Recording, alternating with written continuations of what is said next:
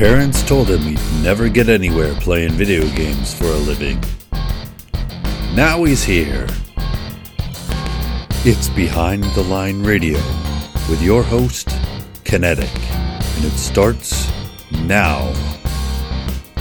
Hello everyone and welcome to Behind the Line Radio, and just within this week, we finally got the announcement from Nintendo unveiling what had been called the NX, and is now known as the Switch, their new console. We had a lot of speculation coming up for the past, year or two at this point about what exactly is it. I've put forward my own theories, but now we know it's this sort of console, portable, tablet, hybrid thing.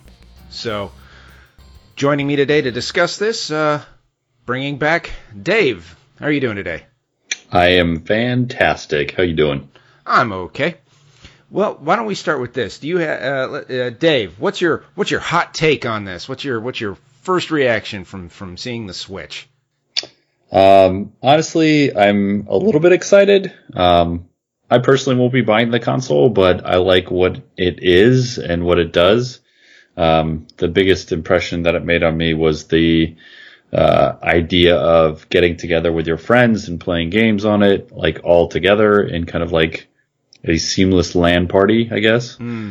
I also I'm just excited for Nintendo to get to the next level in terms of their console game, because the Wii U just was not anything that anybody wanted. So yeah, I still don't know if this is going to break through like kind of the Nintendo hardcore boundaries and get it into mainstream households, but still, at least we'll be able to see another round of Nintendo games. Zelda, of course, being the biggest of the bunch that I saw. Yeah.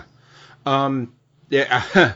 I think there's a few things in your observations that we can unpack, but I'll go with my initial thinking is that this almost looks like it is what the Wii U was supposed to be, in a sense, at least in the hardware sense, where you have the double screen, you have the ability to take it with you somewhere else, and the tablet controller hybrid thing.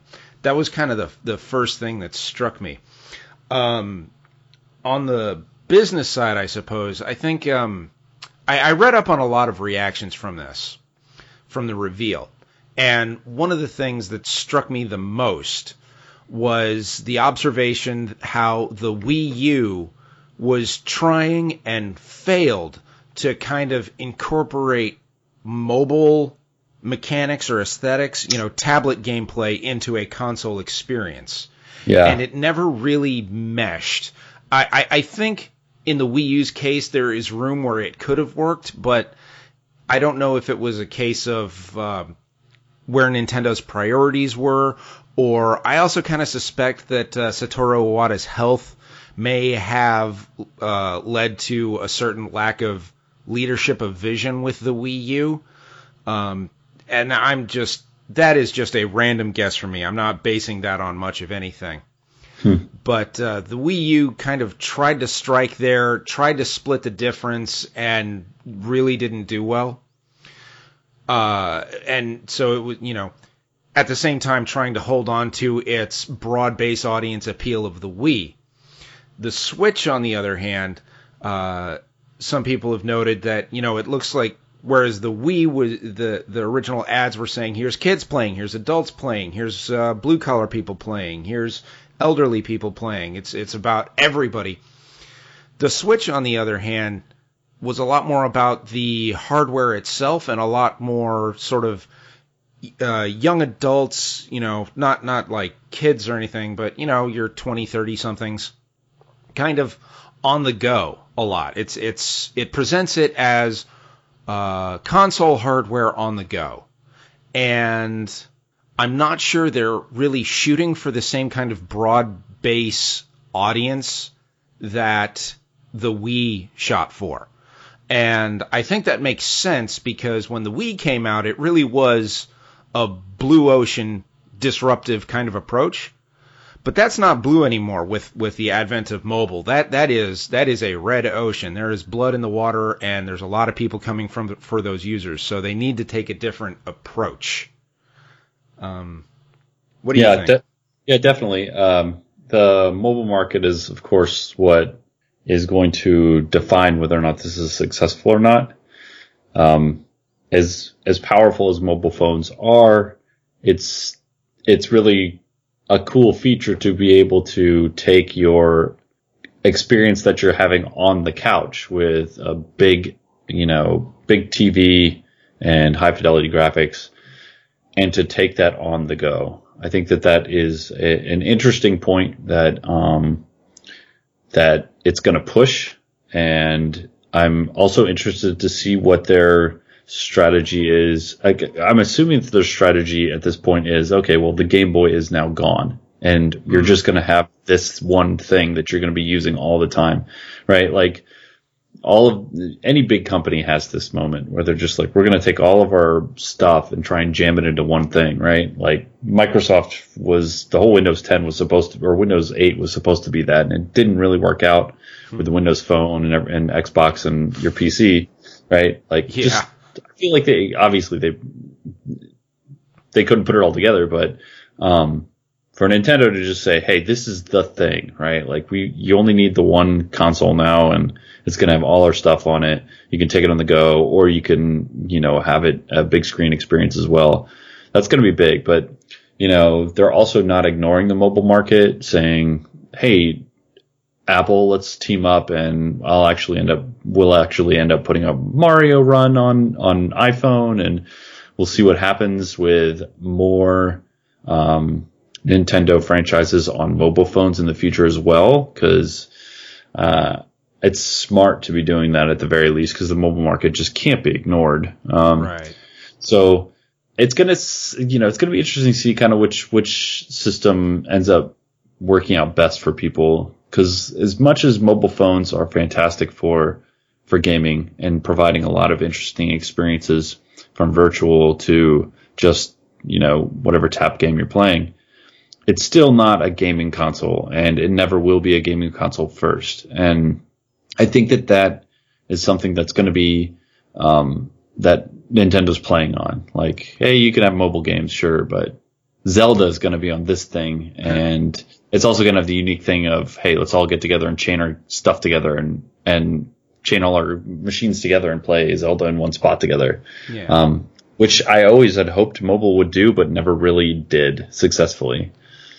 Yeah, you talking about that actually made me think of something where, again, kind of going to the blue ocean, red ocean thing. You can't exactly look at your wide market, your general appeal audience, your wide base audience as the blue water anymore, because of the ubiquity of mobile cell phone hardware. Yep. And the sort of hardcore players, your more hardcore or core console players, one of the issues there is that, and this goes off a point that I saw someone else making as well, is that hardware is powerful, but it's also kind of big and slow. It's not something like on mobile where you can just hit a button and it loads and you're inside 20, 30 seconds. You got to wait for the console to boot up. You got to load the game. You got to wait for the assets to load. You got to wait for the menu, get through the menus and then get into the game. And that can, depending on which game, can take a few minutes. So getting into a game on a current gen console can be, depending on your scope of things, a little bit of an investment. It's not something you can quickly get into and out of in between things. And that's one of the great appeals of mobile stuff. The Switch, on the other hand, kind of seems to be trying to split the difference in a way, where they're not trying to make the hardware so ubiquitous, because you can't beat a cell phone for the ubiquity of the hardware. What they can do, though, is make the console experience more accessible. And I think that may be the key element in it. Like I said, it showed, the reveal trailer showed a lot of, young professional age people. And If they want to have a console gaming experience, are they going to be taking it on a plane on a business trip? You know, that's a pretty significant size and weight and time commitment if you're going to pack up like a PS4 or an Xbox One. Yeah. I actually had a carrying thing that for my original Xbox. Oh my goodness. I never used it once, I don't think, but I don't remember. I think I won it at work. Yeah, the original Xbox One was a beast too, so. Yeah, it was pretty heavy. Yeah. So yeah, I think that's going to be one of the keys there is, you know, the Switch says, look, you want to have a console experience. You want it to be quick and accessible. You want to be able to take it with you places so you're not necessarily rooted to the TV, but you want to be able to have the high fidelity experience of the TV. Well, This will do it all for you. Yeah, it's interesting. So one of the things that one of my designer friends always talks about is the idea that, and I think I may have mentioned this before, but the idea that it's kind of a form follows function type experience. Your experience is kind of based on the location where you are at your moment, right? So the idea is the experience that I have when I'm playing a game on the couch is different than the experience of playing a game in my office or in bed, you know, or if I'm in line at the grocery store. All of those experiences demand a different mindset, and that different mindset demands a different platform with a different game. So like you were talking about, the console experience is an investment. When I go to play a console game, I'm going to sit down. I'm going to play for an hour. I'm going to play for maybe a little longer, you know? Same thing with the office experience usually, right? Like I mean home office, like basically equating it to PC. I'm going to sit down, you know, I'm going to spend time, not only waiting for it to load, but I'm also going to, I'm the type of person that I want to have a lot of control over my game and change the settings up, and I'm into the latest settings. And again, I'm going to probably spend a long period of time actually playing the game. Mobile, I'm, you know, on the couch, but I'm watching TV. I kind of equate it to the in-bed experience, like, you know, 15 minutes before I go to bed, right? Like, I'm going to sit down and tap this stuff a little bit, collect some stuff. And then once I'm kind of expired my game session, I'm just going to go to sleep, you know? Yeah. So it's like Nintendo is very squarely, taking the couch experience, like you said, and just turning it into something that you can take on the go, which is cool because, you know, it's dangerous, but cool. What I really hope for the experience is that they don't rest on their laurels on the couch experience, because that is going to be the bread and butter. Because if they don't have a console that is successful in the high fidelity market where you have those core gamers, then that you won't have success overall in any of the split markets as well. So the good news is seeing that list of developers that they had and out the gate saying, "Hey, we got Skyrim. What's up?" Right? Like that's a big gauntlet to throw down. And Skyrim's a little bit of an older game now, but just to be able to say, "Hey, we're going to support games like this," means that anybody who may have gotten pushed out of the Nintendo world when other games that were bigger and better couldn't run on their console, now they have the opportunity to dive back in and say, "Oh, great. Now, I can play Mario, I can play Zelda, and I can play Skyrim. Maybe this is the console for me." Mm-hmm. And you mentioned being able to translate the or kind of bridge, I suppose, the sofa and the, I don't know, going to bed experience. And I actually think one critical thing with that, and Nintendo hasn't released a whole lot of details, and so we'll just have to follow along and see if this pans out. But I think one of the most significant things to being able to transfer stuff like that is, can you pick it up and go really quickly? Yeah. And I think one way that they can do that is if you can just like put it to sleep and put it down at any time, similar to just like putting an iPhone to sleep in the middle of a game. Yeah. Yeah. If you can do that and you can just pick it up and, give it a couple seconds to remember where it was, and then you can take out a few more mammoths in Skyrim or whatever you're doing, and then just put it back down and you're done. And you can make something that is like Skyrim, which is normally a very big, heavy time commitment kind of a game. I mean, you can go in and just do a little bit of stuff, but usually there's a lot of load times, especially on console for, Bethesda games. Mm-hmm. If you can turn that and make it a quick pick up, put down game, that is a pretty killer feature. Yeah, that would be huge, because then you don't have to worry about the whole idea of I got to find a save point, save the game, and then shut everything down. And then when you go to play it again, boot everything up again. Like, it could be a little bit more cumbersome. I think, though, people, I kind of assume that people will be a little more forgiving with the Switch than they would be with their tablet or phone game, just simply because of the experience that they're getting out of it, right? Like, when you mean with like load times? Yeah, boot up and startup times. Yeah. So like, if I'm, hey Nick, let's go play Mario Kart, I'll come over to your place, right? Like, doing that, saying that, and then when I get there, the boot up experience, like, I can imagine it being a little bit longer than, just flipping on my phone and it just being there. Yeah. No, that's true. That's true.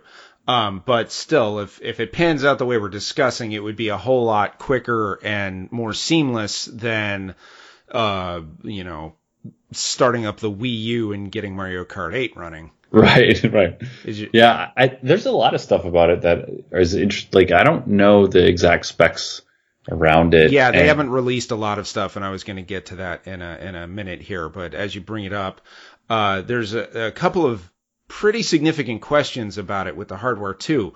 The two main ones, well, I suppose three main ones that come to mind are, is there a touchscreen? Uh-huh. We don't know. Is there a camera, which could be important if it was, say there was a Nintendo Switch port of Pokemon Go or something like that, or any of these other, AR type games. Which I think the Switch, I mean, that'd be crazy to have a console system running AR games. Yeah. Yeah. And also, what is its, I did not see, although I missed it, what its network capabilities are. Yeah. Like, I imagine of those things, camera, I'm going to guess is going to be a no. Network capabilities, I imagine, are going to be pretty broad, right? Like, they're probably going to have Bluetooth connectivity. And Wi-Fi. Actually, yeah, I don't know if it's going to end up having Wi-Fi, of course, but I don't know if it would end up having anything greater than that. I mean, they're not going to set it up like a tablet where you can put wireless service on it. Yeah, or a GPS service. Right. Which in turn though that would mean that you could not have a port of Pokemon Go.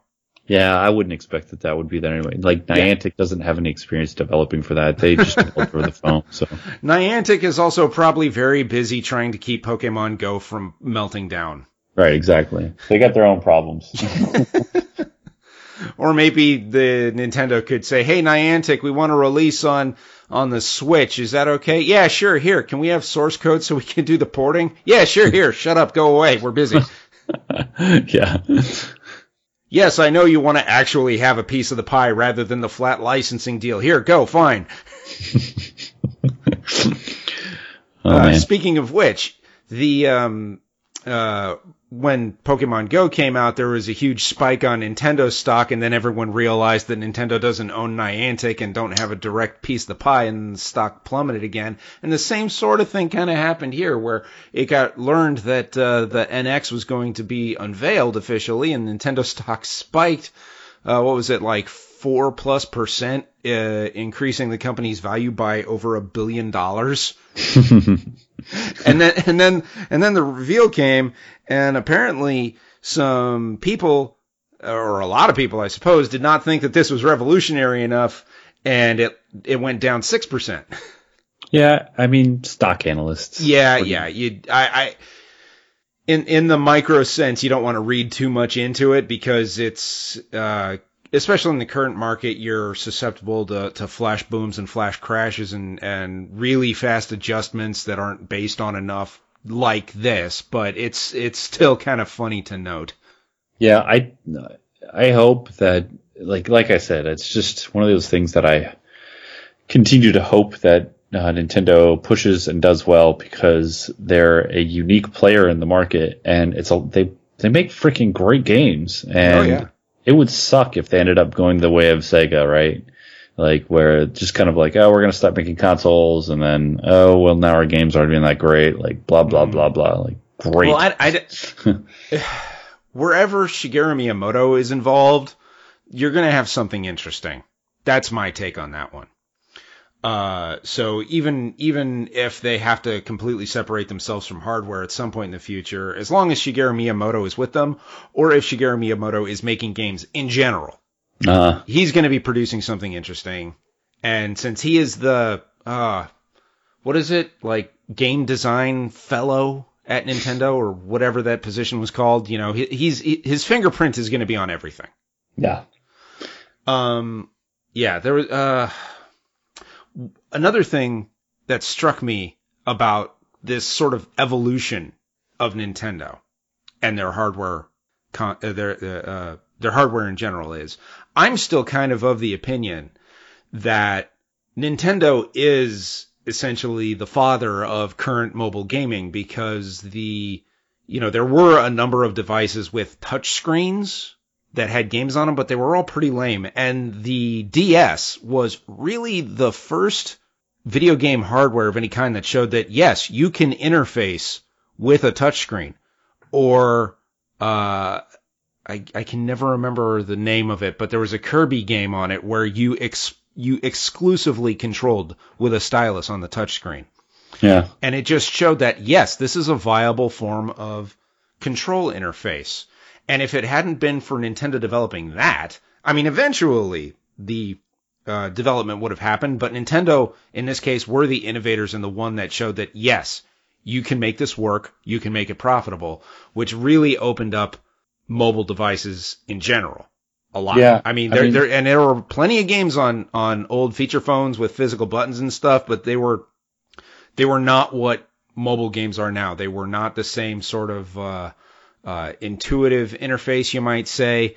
The differences in the button interfaces made it difficult to support everything all at the same time, and now everything is, again, ubiquitous is the word that you have to use for describing the mobile hardware space.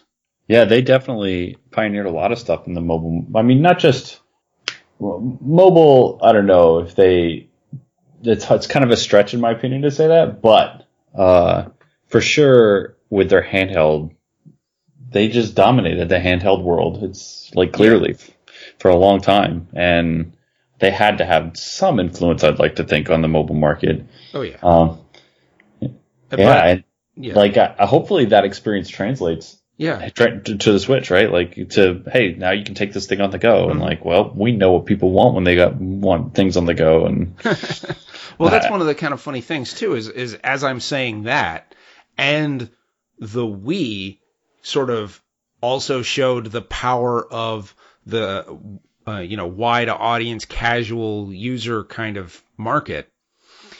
Then the Wii U seemed to be an attempt to kind of bring everything that they'd had their hands in previously together. And because the mobile market had kind of taken the Wii's casual audience and gone away with it, the Wii U couldn't bridge that gap so well. Yeah. And compounded with other things like the name was a little bit confusing to the casual audience who didn't inherently understand the difference between hardware generations. I'm sure many of them, if you explained it to them, would understand just fine. It's just, if your only understanding of a video game console was Nintendo Entertainment System in the 80s, oh, here's this Wii thing, and then there's another Wii thing. Well, it's another Wii thing. Okay, do I need another one or something now? That's probably what they should have ended up calling it. Another Wii thing. You pulled out that Wii thing again. Oh, no. That didn't even sound right in my head when I thought it. But yeah, so the Switch, again, to me seems almost like they're trying to appeal to core gamers again. Almost like the unorthodox thing for Nintendo at this point is to be a little bit more orthodox in their marketing. Yeah, I mean, for sure they are. Like we said, that core market's going to be big to making it successful. And interestingly enough, at the same time, I mean, if they're trying to market to 20, 30 somethings, guess who those people are? The people who got brought up on the Nintendo, on the Super Nintendo, and so forth. You know. Actually, those people are beyond that age. I'm sorry, but millennials were not grown up on those consoles. Or, okay, GameCube, Wii, you know, Nintendo 64. The people who got brought up on Nintendo consoles in the past. Yeah. And now have different demands on their time. Yeah. And so, you know, if they can say, I know, you know, you have fond memories of Nintendo and Zelda, and there's been a whole lot of stuff that's gone on in between them, and you didn't have the time or energy or resources to buy a Wii to play Mario Galaxy because, you know, you didn't want to invest the time. We understand that. Here's something that makes it more approachable. That's kind of how I see this going. I'm interested to see, like, they haven't announced price point yet, have they? No, and that's going to be a very, very important one. One analyst said if the price point was like $399, that would break the console's neck. Totally. Yeah. I think that $350 would be pushing it really, really far. I think for this, you'd probably want $250 to $300 tops. Yeah, I was thinking the same thing. Yeah. Because you want it to, I mean, I'm sure they needed to pump some decent hardware into this, so that's not going to be a trivial expense. Yep. And Nintendo's always taken the tack of making a profit when they sell their hardware, as opposed to many other consoles that their hardware is sold at a loss so they can make the money up making licensing fees when games are released on it. You know? Yep. Yeah. I don't know if what tack they'll take. Yeah. And who knows? Maybe this will even be a completely new leaf, and they'll release it at, say, $200 and take a loss on the console, figuring that they've got enough third-party support, and if they put enough effort into nurturing that third-party support, maybe making things like their submission and lot check process a little less incomprehensible. That'd be nice. That's not going to happen. Come on. Yeah. Man, I don't know, though. Like, I'm just thinking about it now. Like, I'm just thinking, even if it's $250 to $300, I already have an Xbox. I already have a PlayStation. You know, I already have a PC.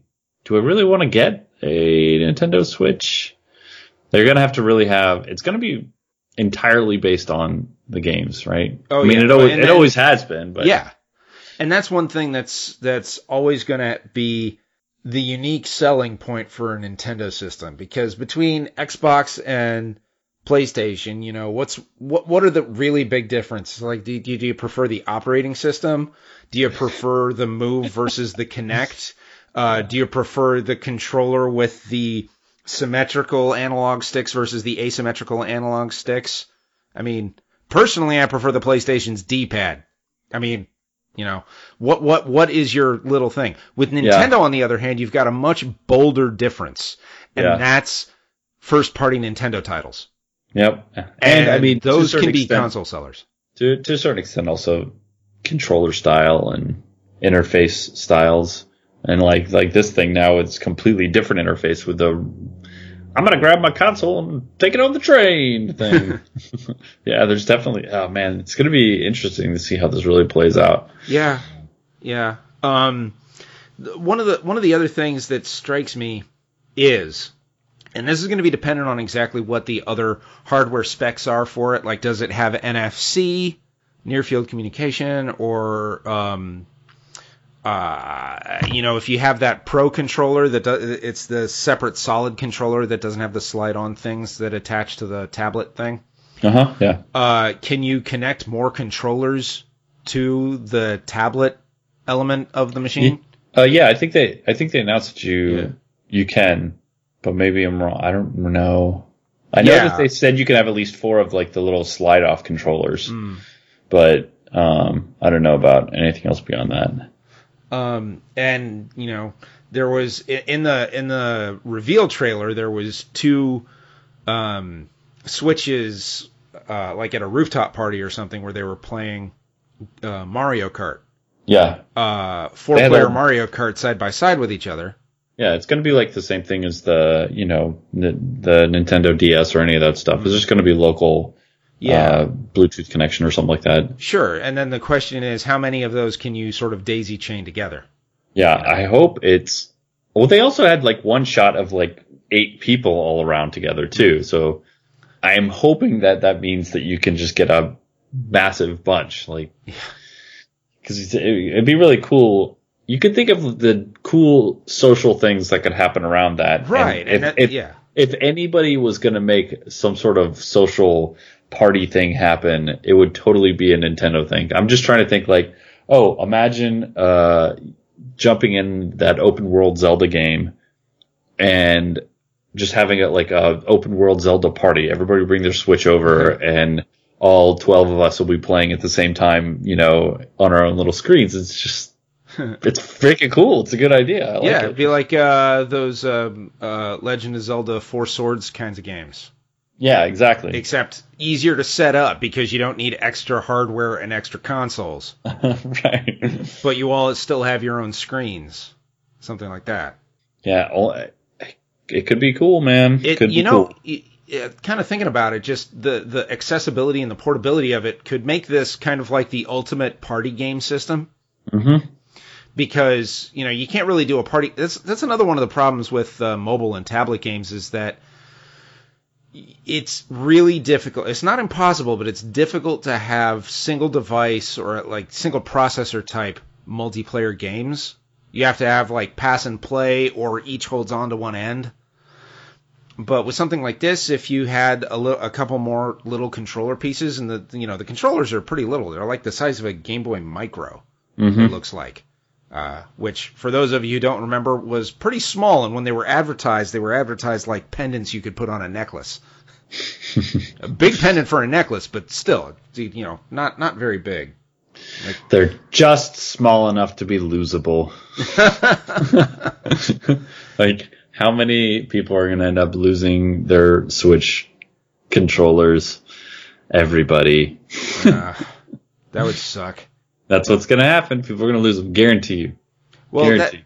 that kind of brings up another question: is how much will the peripherals cost? Like a replacement controller or an additional controller?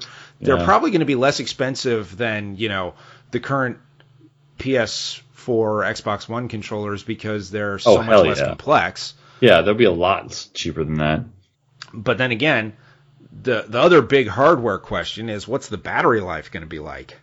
Yep, that's, in my opinion, is just as important as the price point. Because if the battery life isn't really good, nobody's going to use it. Yeah, because you're going to have to be tethered to a charger the whole time. Yeah. And that'd be kind of lame. I would think... That's not very mobile. It says mobile is a virtual boy. Oh. Hey, I did not hate the Virtual Boy. I think that's been proven at this point with the PlayStation VR and Oculus and stuff as an idea that was just way too far ahead of its time. Yeah. I mean, I think there were probably other problems with it too. Oh, certainly. It's like it was ahead of its time to the point where you couldn't make it a comfortable experience. Yeah. Stick your head in this thing. Oh, my. Speaking of Nintendo's innovations. Yeah, so I think, I can't remember the list of games that were announced off the top of my head. Hold on, let me see if I can find that really quick here. Dave, share some more thoughts to buy me some time. Let's see, Nintendo Switch. Well, my favorite part of the I don't know, people who listen to this may or may not have seen the reveal video. If you haven't, I recommend go watching it. My favorite part of the reveal video is when there's 4 people all together and they're playing basketball, and then they stop playing basketball, and then they get on the Nintendo Switch and they play basketball.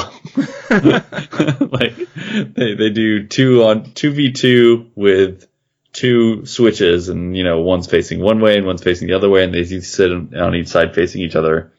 And I thought that was the first point when I thought to myself, oh hey, this could be cool.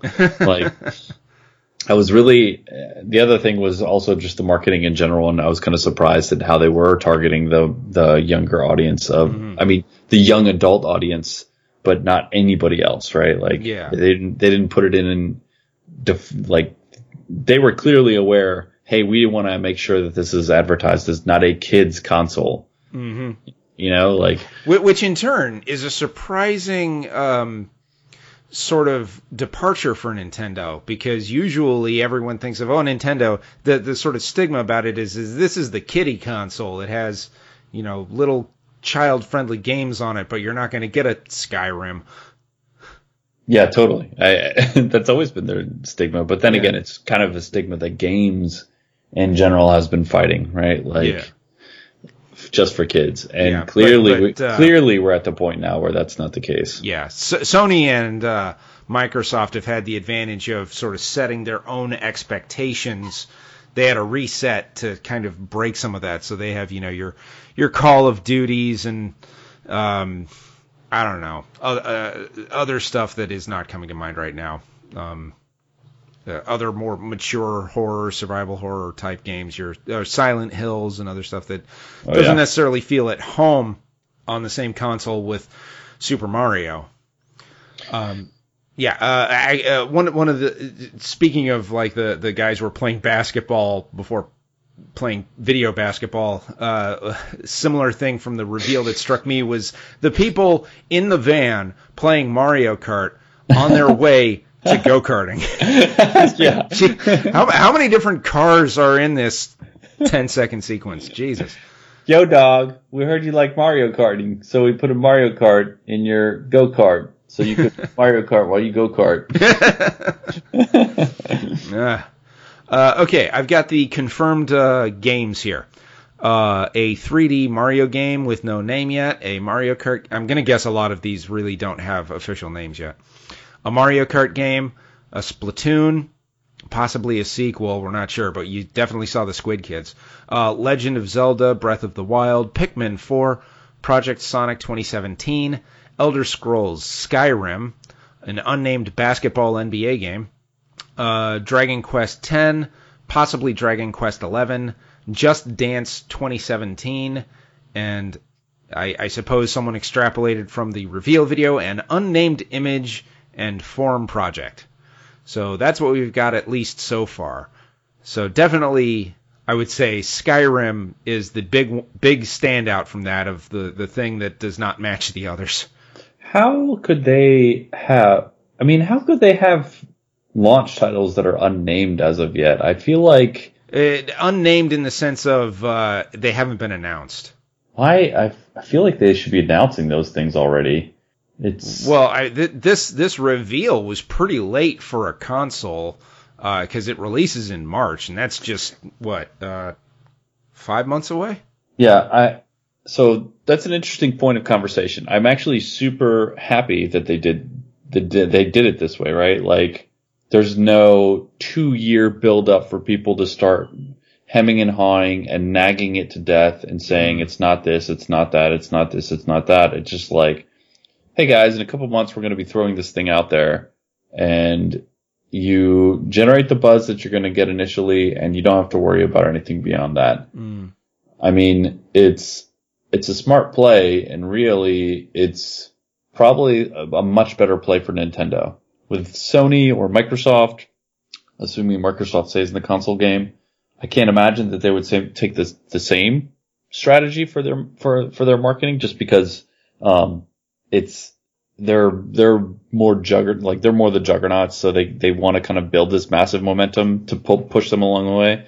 But who knows? Maybe it'll be a change in the way you see these things develop in general, like for reveals. I don't know, like games too. Like maybe you won't see games, years in advance. I can't imagine that would be harmful to have a shorter marketing cycle for a lot of the games that are out there. I mean, there's so many games that to say, hey, we're going to be releasing on X date in 2 years from now, it has to hurt game development, right? Like, okay, especially if you start running into problems and you have to push the date back. Exactly, right? Like, everybody just says, oh, terrible, like, this game is late and you've screwed us again. Heck, I'm not going to get this game.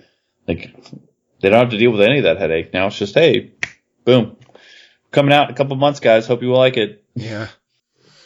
Yeah, I think, again, this is one of the notes that I saw people making, but I think the Nintendo is trying to learn lessons from the problems that the Wii U has had. Yeah. They're trying to make sure that, one, the name is unique. Two, like in the reveal, they repeat that little animation of the little Switch logo clicking into place. Trying to drive home the idea of what the hardware is. Clearly, we're in an era right now where if you're going to sell hardware, you have to put the hardware front and center. Again, unlike the Wii, where it was about the experience, everyone has access to that experience. You can't sell that experience as a unique thing anymore. You have to put the hardware front and center. So that's what they did. And there was a lot of showing what this hardware offers you, which is, again, why I'm kind of fixated on the accessibility of it. They were also trying to, I think that not mentioning touchscreen, it may have a touchscreen, but they don't want to have it be like how the Wii and the Wii U got confused. The Nintendo Switch is powered by a lot of NVIDIA stuff, it's basically like a pumped up version of the NVIDIA Shield. And I think they want to try to make sure that it is not confused as a tablet with a built-in controller. Yeah, it's a good call. So they're going to do everything they can to highlight the differences between this and a high-end tablet or a gaming tablet, Yeah. Yep. It's like, hey guys, we're a console you can take with you, not a tablet that you stick into your TV. Which, oddly enough, is exactly what the NVIDIA Shield was. A tablet you could stick into your TV, you get like a third-party controller, and there you go. It's like a crummy console experience that's been blown up. No, the Nintendo Switch is supposed to be a console experience that has had the bulk shaved away so you can take it with you. Just hope they didn't shave too much. Yep. That was exactly one of the lines. Well, exactly one of the sentiments from someone. I don't have the name in front of me to reference it. Maybe I should take notes for this show. But saying that if the system is reasonably powerful and inexpensive, it will do well. If it is underpowered and expensive, it will die. Yep, totally. Actually, another sort of thought here is perhaps again, going back to the blue water topic, Nintendo likes to try to innovate, disrupt, and look for the blue water. Now, here, if it's trying to, say, merge the console and handheld markets, is that blue water? You go to the Venn diagram, is this something that will actually attract both sides rather than limiting itself to the overlap? Maybe, maybe not. But what it may also be doing is saying that, hey, if you want big, vast, sprawling, AAA, high-fidelity experiences, you got the PlayStation, you got the Xbox, you got your PC. if you want a very small, bite-sized thing, you got your mobile. But if you want something that's on the go and with you, but more than mobile, something that's more interesting and as a game maybe takes more risks than your big AAA stuff, your AAA indie games, that might be a good home for them. Did you just coin a term? No, I've heard other people use the term AAA. AAA, huh? I would be very proud if I had originated that, but no, that does not come from me. I was just about to say, you are a smart mother trucker. I can't be that smart. I didn't steal credit for it. AAA. Yeah, it's good. Yeah. And again, I think that's something that could appeal to this sort of young professional audience where, that's the kind of thing where you might start losing interest in your annual release of Call of Duty. I hate to harp on Call of Duty. It's just really easy to use it as an example. And I just think you like to say the word duty.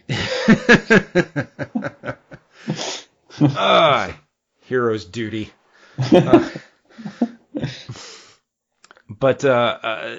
Yeah, these are the kind of people who might be less interested in those annual iterative releases and want a uniform home for something a little bit different. Kind of like what people tried to turn the PS Vita into, but at that point Sony wasn't very interested in putting that much support in the platform. Yeah, I mean, that's because they had to compete with Nintendo, right? Like, at a much cheaper price point and an already firm market hold, and they just couldn't get in there. Yeah, I mean, if nothing, I mean, the portable market may not be exactly what it was since it has overlap with the mobile market. But the portable market, for what it's ever been, Nintendo has always had a white-knuckle death grip on that since the Game Boy was released in the 80s. I mean, even now, they still have a really big market. Mm-hmm. It's crazy.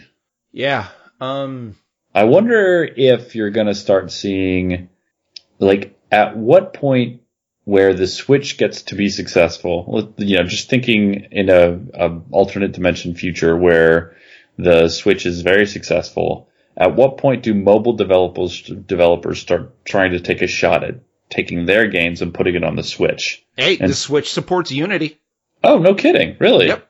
Unity is one of those third-party supporters. That's big time. Yeah. That's a bold move. They could attract a lot of mobile developers. I mean, it'd be really cool if I could seamlessly, take my touch experience on the phone and, just have the same experience on the Switch with the controllers. Or, I mean, the controllers are really a big separator. The fact that you have a controller for the Switch is huge, as opposed to just the thing with a touchscreen. Yeah. And that's also something that there are controllers out there for mobile platforms, but they're all third party, and a lot of third party controllers are kind of shoddy, and, it's not really built to go with the mobile platform, and there's so many different mobile platforms that your experience is going to vary.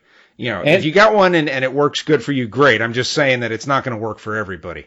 And the games, right? Nobody develops a game for a third-party controller on mobile. Why would you? I've actually seen one where they intended to have some crazy controller supported, but nothing ever came of it. So of course, because nobody wants to buy a controller for their mobile device unless it's like an accessory that works with the touchscreen, right? I've seen those the attachable thumbsticks that you can put on like a tablet. I've seen that, and okay, well, that works with an already built-in touch system and makes it better.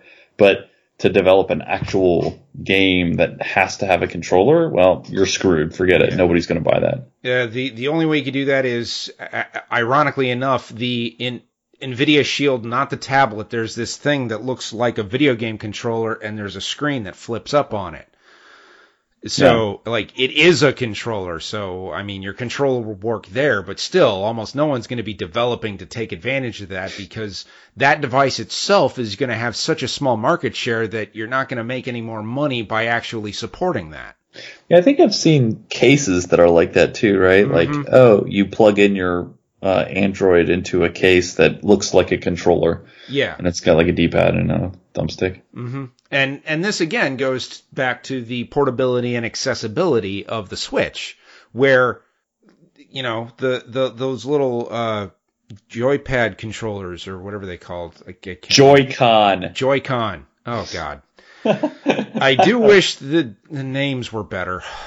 That killed me when I heard Joy-Con. I was just like, I lost it.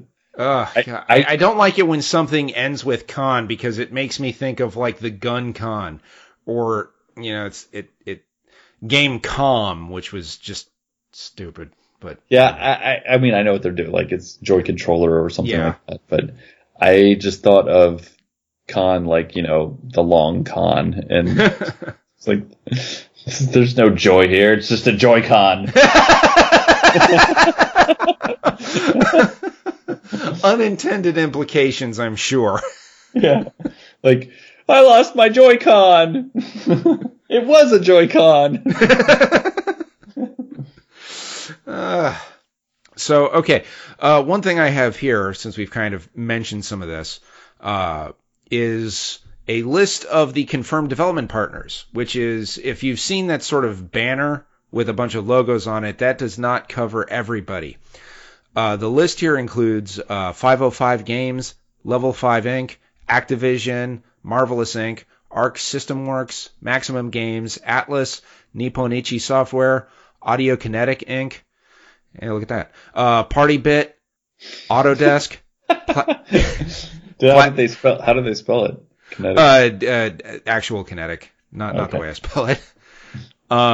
Platinum Games, Bandai Namco Entertainment, Rad Game Tools, Bethesda, Rico Choku, Capcom, Sega, Codemasters, Silicon Studio Corporation, Cry Middleware, Spike Chunsoft, DNA, Square Enix, Electronic Arts, Starbreeze, Epic Games, Take-Two Interactive, Firelight Technologies, Telltale Games, From Software. Ooh, are we going to get a Souls game on there? That'd be neat. Wow. Then the question for that is, you know, the whole network connectivity is going to be an issue, depending on how they do it. THQ Nordic, Frozen Byte, Tokyo RPG Factory, almost Tokyo RPG Factory, Old Spaghetti Factory, anything? No. Game Trust, TT Games, Grasshopper Manufacture, Ubisoft, Gung Ho Online Entertainment, which means we're probably going to be getting a Puzzle and Dragon.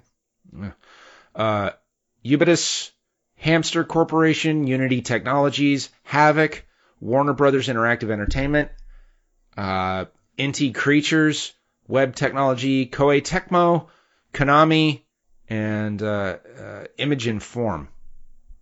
Yeah, that's an impressive roster. There's a lot of big names on there. Yeah, and one would have to presume that all of these confirmed development partners have their dev kits already, because I know there was a dev kits got released a long time ago under very, very strict non-disclosure agreements. But a lot of smaller developers have said that they would be interested in developing for the Switch. So if on the business side, if Nintendo's agreements are not too, I don't know, restrictive, limiting, don't cut too deep, there is a pretty big opportunity here to sweep up a lot of third-party support. Mm-hmm. Because I think actually, the more I think about it, the more I think this makes sense, because there's been a growing divide between the, again, wide audience, ubiquitous mobile, which you can do a lot of stuff, but it's always going to be limited, versus the big, heavy console stuff.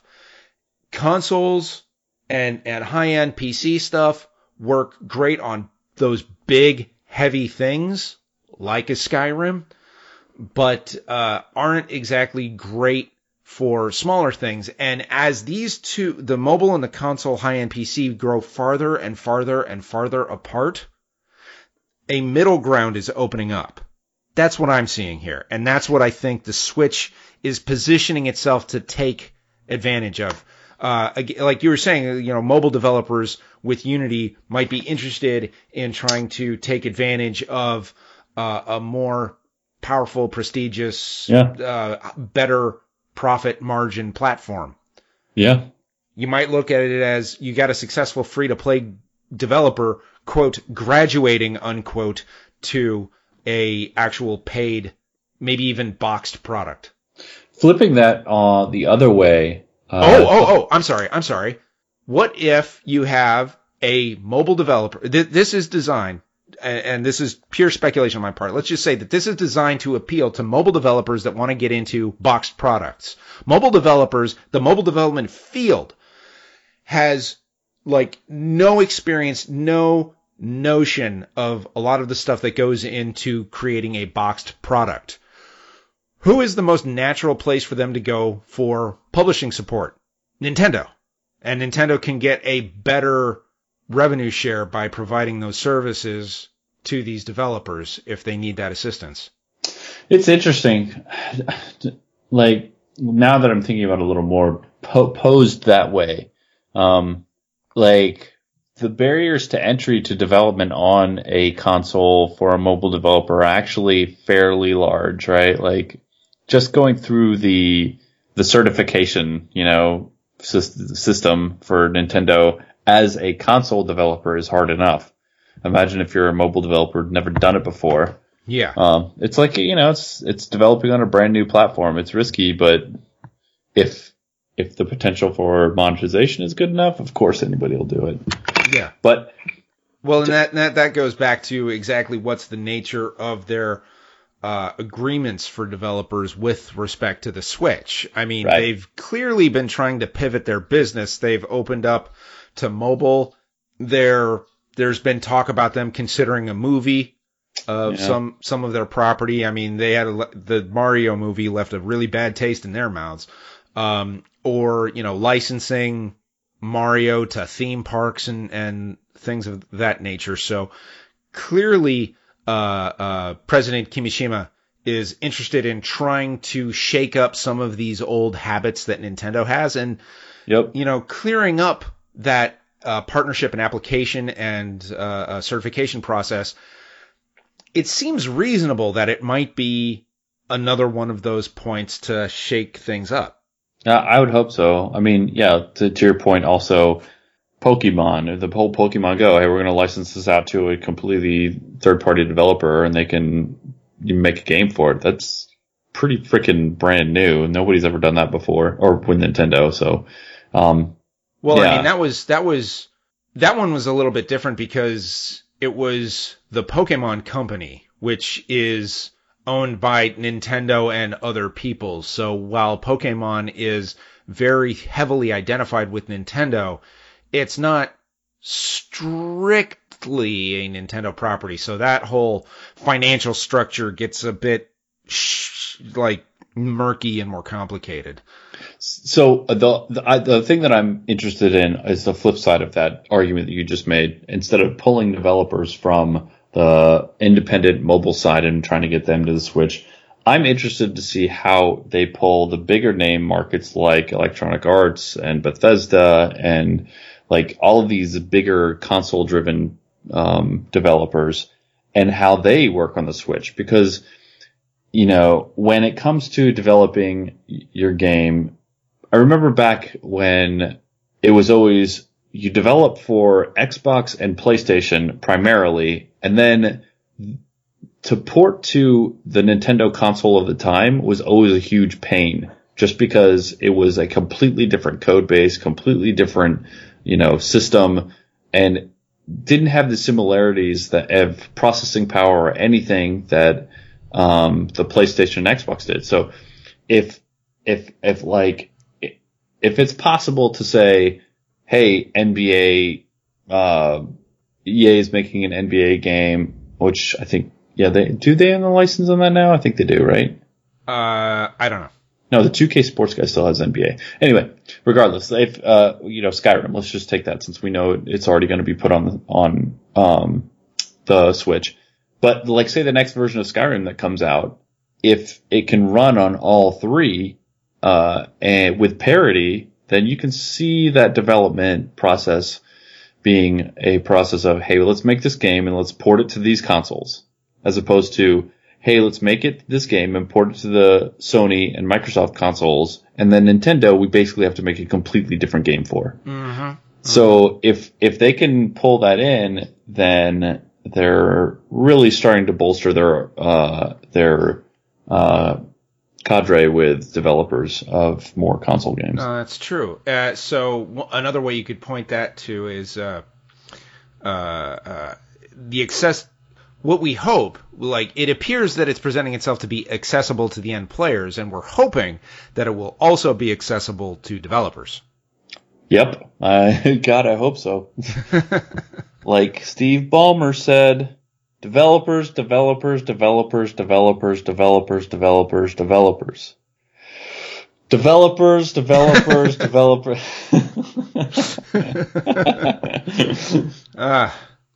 The main thing I think of when I think of Steve Ballmer is him jumping up and down around on the stage.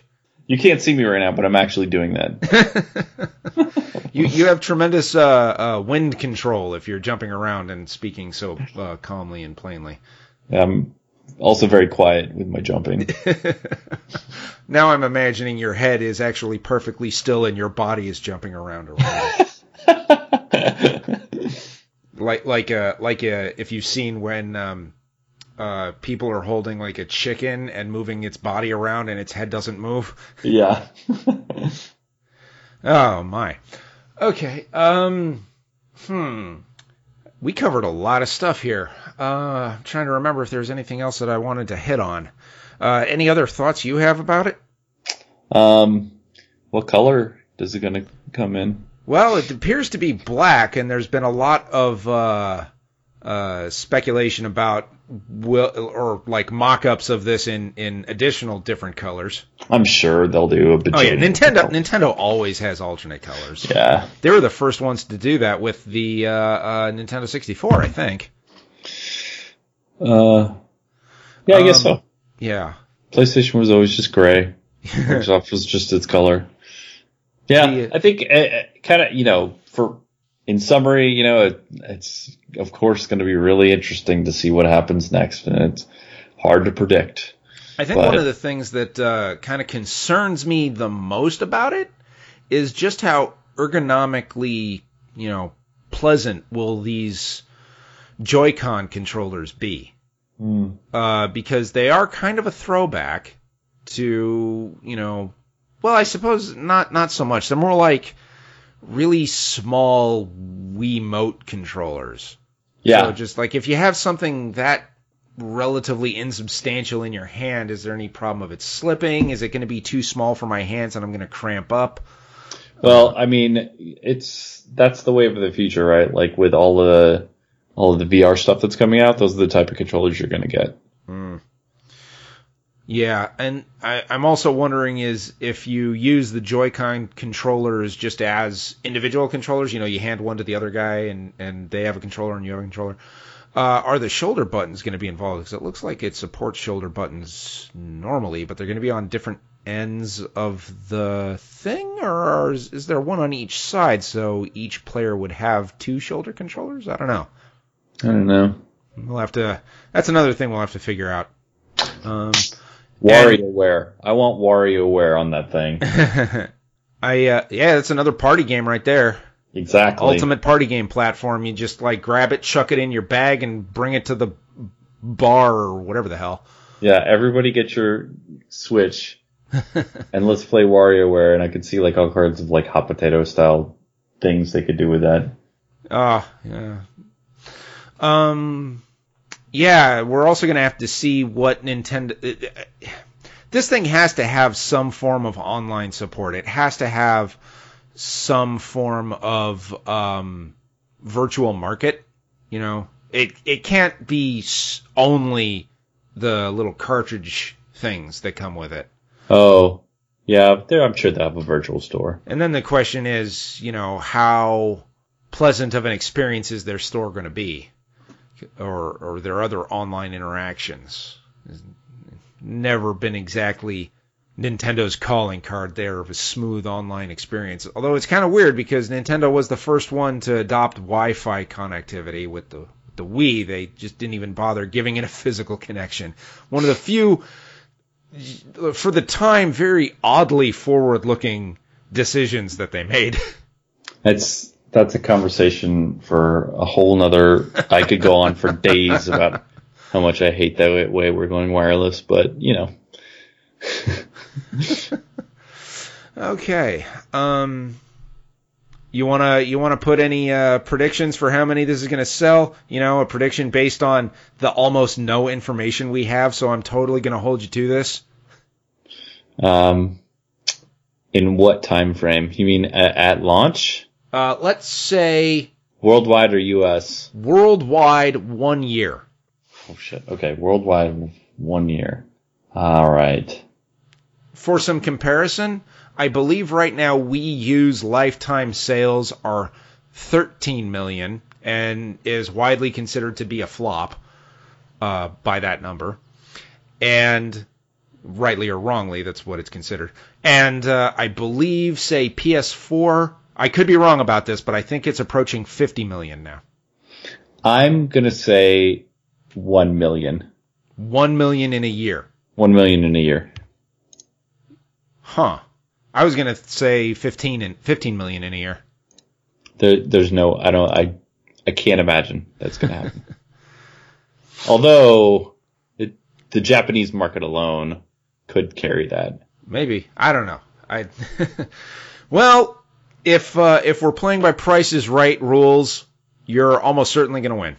Exactly. I'm always playing by Price is Right rules.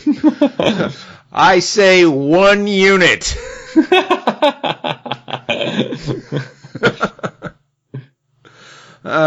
Okay.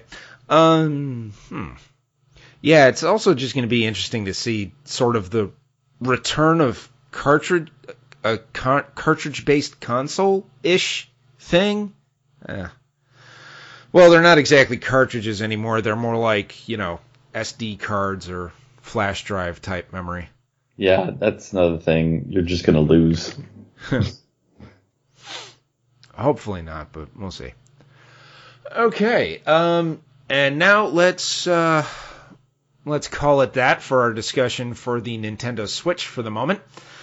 And at the closing segment here, let's do the war stories. Dave, as the guest, do you have any interesting war stories from your time in the industry you'd like to share? Man, I always get... I know this is coming. Prepared for it. Let's see. Trying to think if there are any good bugs I can remember. Hey, I was trying to... This isn't really a war story, and it's probably not going to be very interesting to anybody listening to this. But what was the name of that fighting game that was on mobile that we used to... Oh, I know what you're talking about. That stick fighter thing. Yeah, we used to like always wonder. It's like, how is this on top of the fold again? Yeah, I remember that. That was way back when on feature phones when we were working together on those. Was that on top in the market, or did it just somehow get installed on, like it was a pre-install on one of the devices? I was always just flabbergasted because it was this fighting game. It did, you know, which felt weird on a candy bar phone, right? Playing with, you know, before touch screens or anything, you're just playing with the number pad. Yeah. And like it was some weird indie developer that I'd never heard of, and apparently that was the game they made. They must have had an amazing sales department because they were always embedded in devices and on the top of the fold. I just never could understand how they were always, they just had the one game, right? And like, they never developed anything after that. And despite the fact that maybe even though that they were on all these devices and were, you know, on the top of the fold, they still weren't making any money, I guess. That's why they never developed anything else after it. I don't know. I don't know. Yeah. I remember that game. I remember how it worked because it was like it was something like you were always on the left. Mm-hmm. And so you had your number pad 1, 2, 3, 4, 5, 6, 7, 8, 9. 1, 4, and 7 were blocking high, medium, and low respectively. 2, 5, and 8 were punching high, medium, and low respectively, and Right. 3, 6, and 9 were kicking high, medium, and low respectively. And it was just you as a stick figure against another stick figure trying to fight. And the backgrounds were actually kind of decent for the time, if I remember. This sort of pseudo 3D effect. Yep. Almost like a mode 7-ish kind of ground. Anyhow, one of the things, we played it a bit on a couple of devices that it wound up on, and we were able to beat like the first 1 or 2, and then the difficulty ramped up pretty fast, I think, if memory serves. It's still just like, it was a pretty good, like, easy touchpad design. That was kind of cool. Yeah, it played okay. But one of the weird things is we had it on, I remember specifically we had it on like the AudioVox 8900 and the Nokia 3589i. And those are numbers and names that won't really mean much of anything to anybody except for maybe Nokia, maybe. These were never exactly powerhouse machines. Yeah. But the AudioVox 8900 was, maybe when it came out, might have been, around the bottom of the top third of devices, and the Nokia 3589i was, your cheap Nokia. The funny thing about those was when they both ran the game, the Nokia ran so much smoother than the AudioVox. And one of the reasons why is actually because this was back when you could have devices that their screens may only be, say, 95 pixels wide or something like that. And the Nokia's screen was maybe less than half the size of the AudioVox's screen, so it actually had to calculate and compute much less visual data. It did not have to work as hard to support the screen. So it was actually a much more pleasant and smooth experience on the less powerful device. Yeah. God, just thinking about those mobile phone days, just crazy. I was telling somebody, that I was working on these phones. I've been, developing in mobile for almost 10 years now. Yeah. It's insane. Well, let's see. You were there when I first started working in mobile, and that was a little over 12 years ago now. Yeah, I remember because I started in mobile in 2000 I can't remember if it was 2004 or 2005, so it's been quite a while. That's my war story. Okay. Just speaking of old mobile games, I've got something to add on to that, which is kind of an example of how innovation can really, really produce just fascinating things. Because I saw a game on mobile in 2005? When did the Wii come out? Hold on, I gotta double check this. Quick, make noises. Buy me some time. Was the game...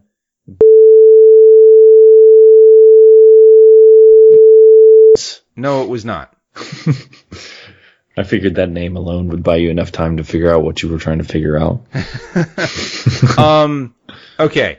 Yeah, the Wii was released in 2006. So, yeah, you kind of did. Thanks, Baseball. This game that I saw was probably from 2004 or 2005. It was on mobile, and it was on a feature phone, and it was basically, if anyone out there has played the board game Labyrinth, where you have a little wooden board that has walls on it and pits, like little holes in it, and you have two knobs that'll sort of tilt the board on its axis, and you try to get a Oh, sort of like yeah. a pinball or a big ball bearing from one end of the maze to another without it dropping through the hole. It was kind of like a video game version of that. And it wasn't a case of you hit buttons to make it tilt the screen. What it did was you actually tilted the phone to tilt the arena, to tilt the platform or stage or whatever you're on. This was on a device that had no accelerometer and was before the motion controller on the Wii. How did they do that? The camera.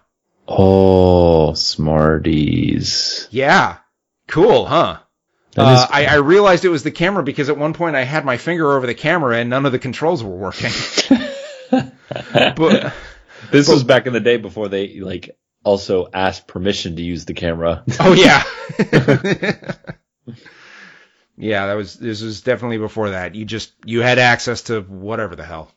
Well, maybe on old Brew things, you had to do something else with you had to meet standards if you were going to use the camera on a Brew device, but yeah, it didn't present anything to the user to ask if you could use the camera, or at least it didn't have to. Yeah, because of back in those days, it didn't matter if you asked or not, because there wasn't like they could do anything good with your camera anyway. It's not like they're going to be able to download your pictures or, take pictures with your phone randomly or stream anything. Oh, too man. Ancient. That, I'll have another little chaser war story here. There was one device that we had back then in those days. It was the Nokia 7210. Now, back then, this was also before most devices had Bluetooth. Some did, but many didn't. Most didn't.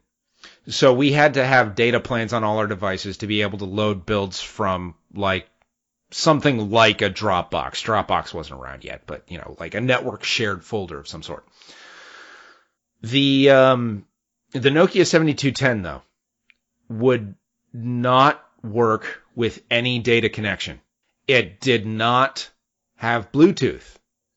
There was no way to cable load onto it either. There was just no way to get data onto it except, and this is probably the only time anyone has ever heard of anyone using this feature, you could load it with infrared.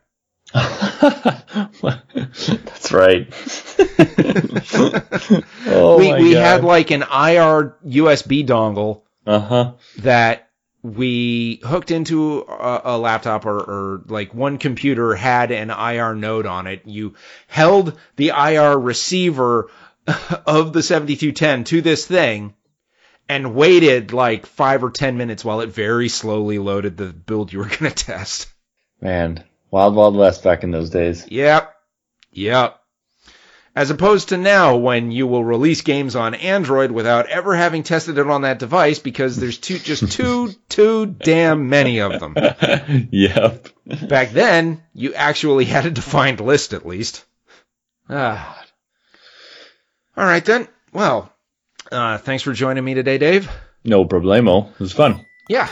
And if there's anybody out there who would like to see me write about anything in the Behind the Line article series or hear us talk about anything here on Behind the Line Radio, you can always reach out to me at kinetic@enthusiacs.com. That's KYNETYK @enthusiacs.com. See y'all next time, everybody.